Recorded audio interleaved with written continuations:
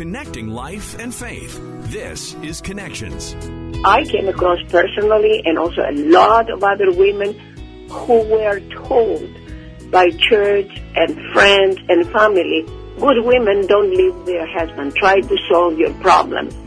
So sometimes what I think is important is that we are brave enough to say, you know what, this is happening, and being a good person and coming to the church is not enough.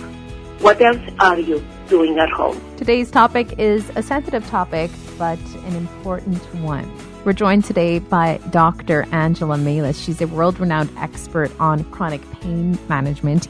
In recent years, though, she's directed her research toward a persistently puzzling, misunderstood, and ignored form of domestic violence, the abuse endured by high-achieving women who, to all appearances, have everything they need to stand up for and protect themselves. Today on Connections, Dr. Mehlis will share with us how women who find themselves in a situation like this can break free. Dr. Angela Mehlis is the director of the Pain and Wellness Center in Vaughan, Ontario. She's also a professor of medicine at the University of Toronto. But you've also become very passionate about a different topic over the course of your career. You're very vocal on researching and speaking out against domestic abuse. What sparked this in you? Two reasons.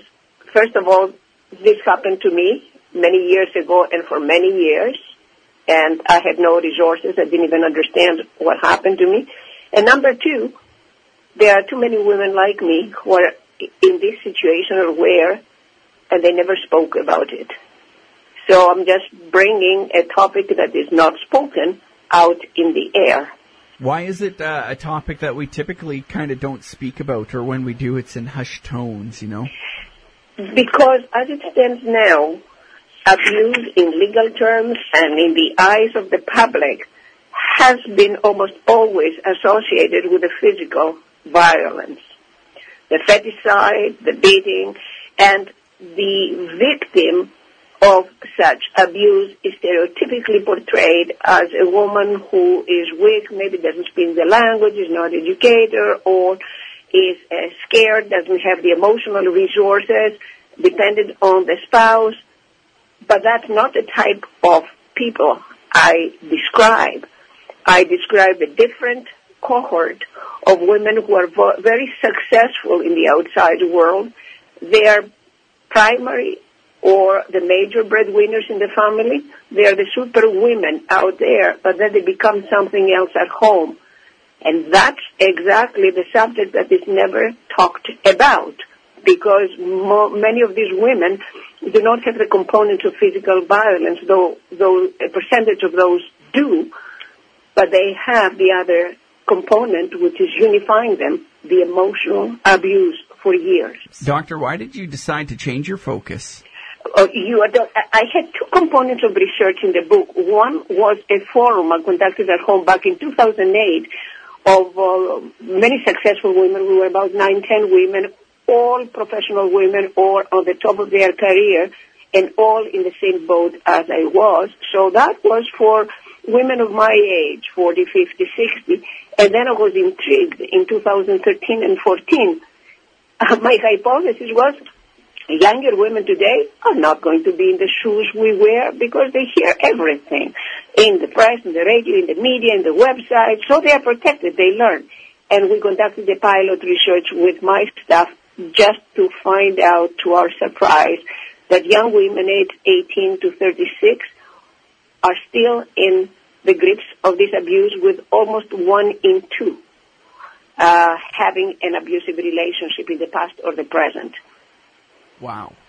So you obviously got out of that situation, but how do we get all these young people and all these successful women out of that situation? How did you get out? I believe strongly that recognizing the problem is 50% of the solution. If most of us went for years, and many of us did not really even understand it that well, how would we expect others to know? So having somebody like a whistleblower, like myself, that I have been there, coming out and say, hey, this is what happened to me, this is what the stats say, this is what happens also to young women, is taking the lead of the subject. And then, of course, if we do that, we discuss it in book clubs, we discuss issues in education, we do take a good look into other aspects of the abuse. We face the fact that culture is a significant factor in us being more vulnerable to abuse. And so we put that as educational instruments. We put out this in the press, in the media. We create conversations. And you wouldn't believe how many conversations have been opened since that book started coming out, how many young women would approach me and say, let me tell you my story. And I would have had no clue she's one of us. And that book was only released recently. How many people have come forward and expressed that? Remember, this book was released recently, but it has been in the write-up for 17, 18 years. So every time that I would collect cases and I would open up, because this is what you do when you're free also to talk. Every time that I would give a talk, who would be waiting for me in the corner? Maybe an accomplished doctor, the director of this program, the this and that. I have emails. I have texts to me. They come to see me. So this has been going on for a long time. And now that the book is out, I get the emails, I get the calls, even in the short period of time that now this has seen the light of publicity. How do we become people that others who are in the midst of abuse, that they feel safe coming to us and having conversations, or how do we start those conversations with people? Remember, I'm not a psychologist, I'm not a psychiatrist. I'm a scientist, a clinician who had gone into a bad situation, and I decided to study on the top of that. What I found as very rewarding for me is being able to talk to others. Either it was a formal psychotherapy, which I didn't take up those years, or talking to other women, or having these groups of women that help. And then the other thing is, as I said, more formal education.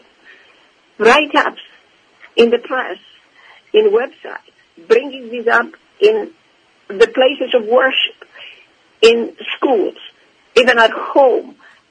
To me, these things are issues of education, because you have to remember one thing. Emotional abuse does not have the same legal consequences like the physical abuse. If somebody breaks my hand, I can get a restraining order, he will be charged. If somebody calls me name and puts me down for a whole life, or deprives me of my friends, or making me feel low, where do you go? Nowhere. And we're learning now emotional abuse just as harmful as physical abuse. Doctor, what does emotional abuse look like? Well, there's a difference between the physical abuse. Usually physical abuse comes in spurs, episodic. Here you make me upset or something like that, or it's a power play. Here you get the physical part, the beating and all of that. Emotional abuse is the ongoing. It's under your skin. It could be little comments. It could be little belittling for everything you do. Or it could be big ones. You are fat, you are ugly, you don't make enough money, you are not good in bed, and or you are offended I offend you in the public, all kinds of things. So it's overt and covert. And of course you have to remember that half almost of the women who are submitted in emotional abuse based on what we saw are also submitted in physical abuse. So there is this gray area where both of these things coexist. Surprisingly, after I wrote the book and I had a number of talks, I realized that some of us have been in these shoes, even discriminated ourselves, that physical abuse is a no-no, but the emotional, not a big deal, because I have a number of examples of women who said, you know what, I was in an arranged marriage. He demeaned me, and he brought me down from the night we got married throughout the 25 years.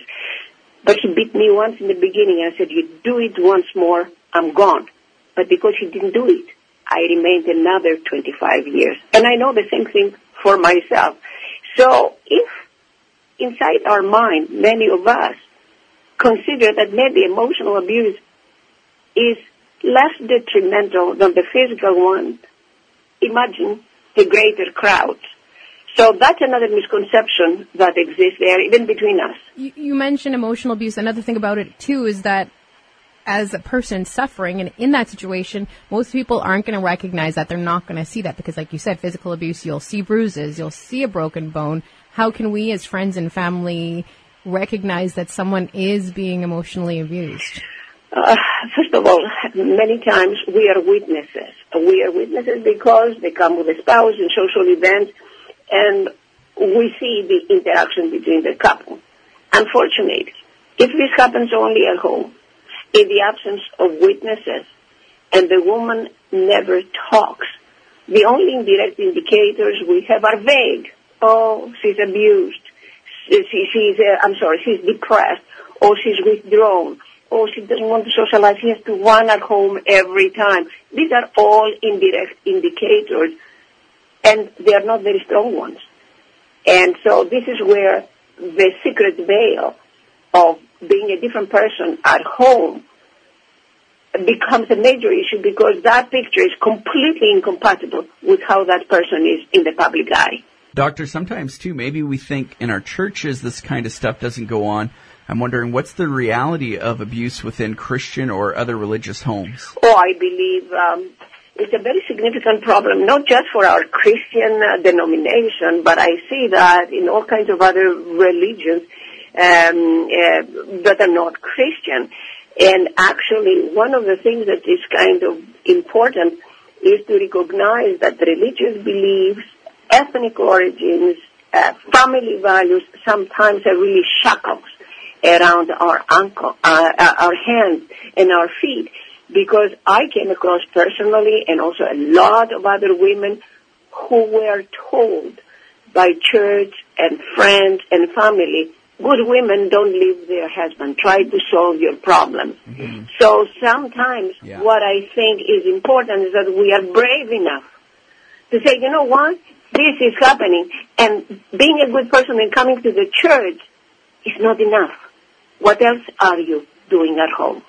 Doctor, what are some of the things you discovered? One of the other things that was very important, and I want to stress it again and again and again, is how important the women told us that family ties and the ethnic background, where they come from, may be extremely binding for them to come forward. And what worried me profoundly is when you look at the ethnocultural background of Canadians, we're a country of immigrants. Let's face it this way. So what are we bringing from home?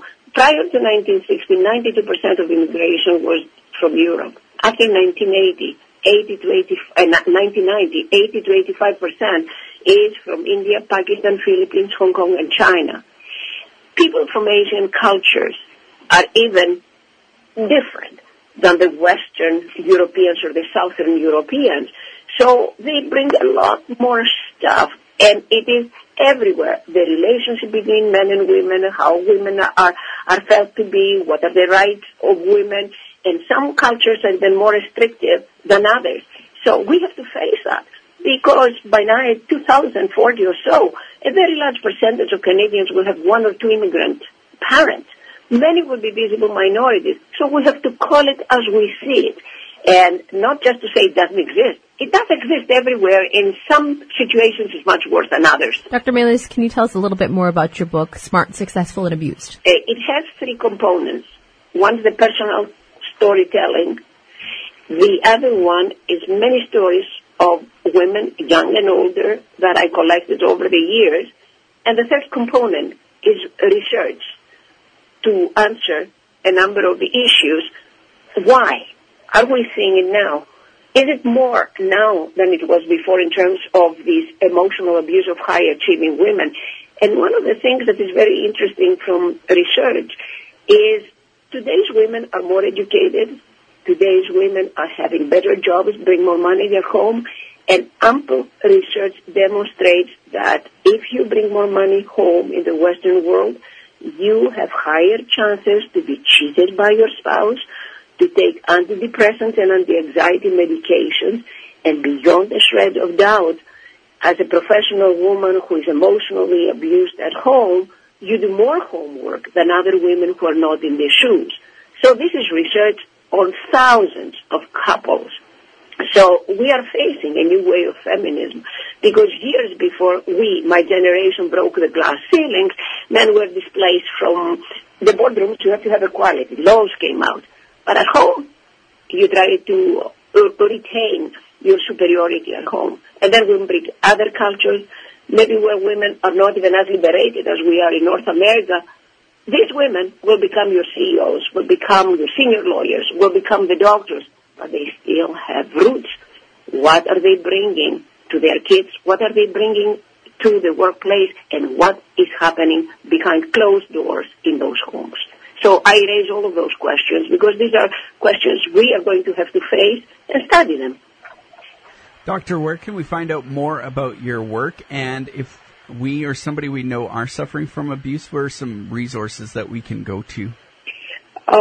We have, in the book, we have several resources that we have outlined that are appropriate for the women to go. And, of course, I guess the book is available now to the public, I understand, everywhere. And my hope was that this will be discussed in agencies, will be discussed in book clubs, and will become a subject of conversation. In my 2 launches, I had a lot of men who came and bought the books for their daughters and their granddaughters. And there were women who bought the books for their sons, because we want to raise a new generation of men who are going to feel more comfortable with these professional women. We've learned a lot today from Dr. Melas. Thanks so much for joining us. Yeah, we'll talk to you again on Connections.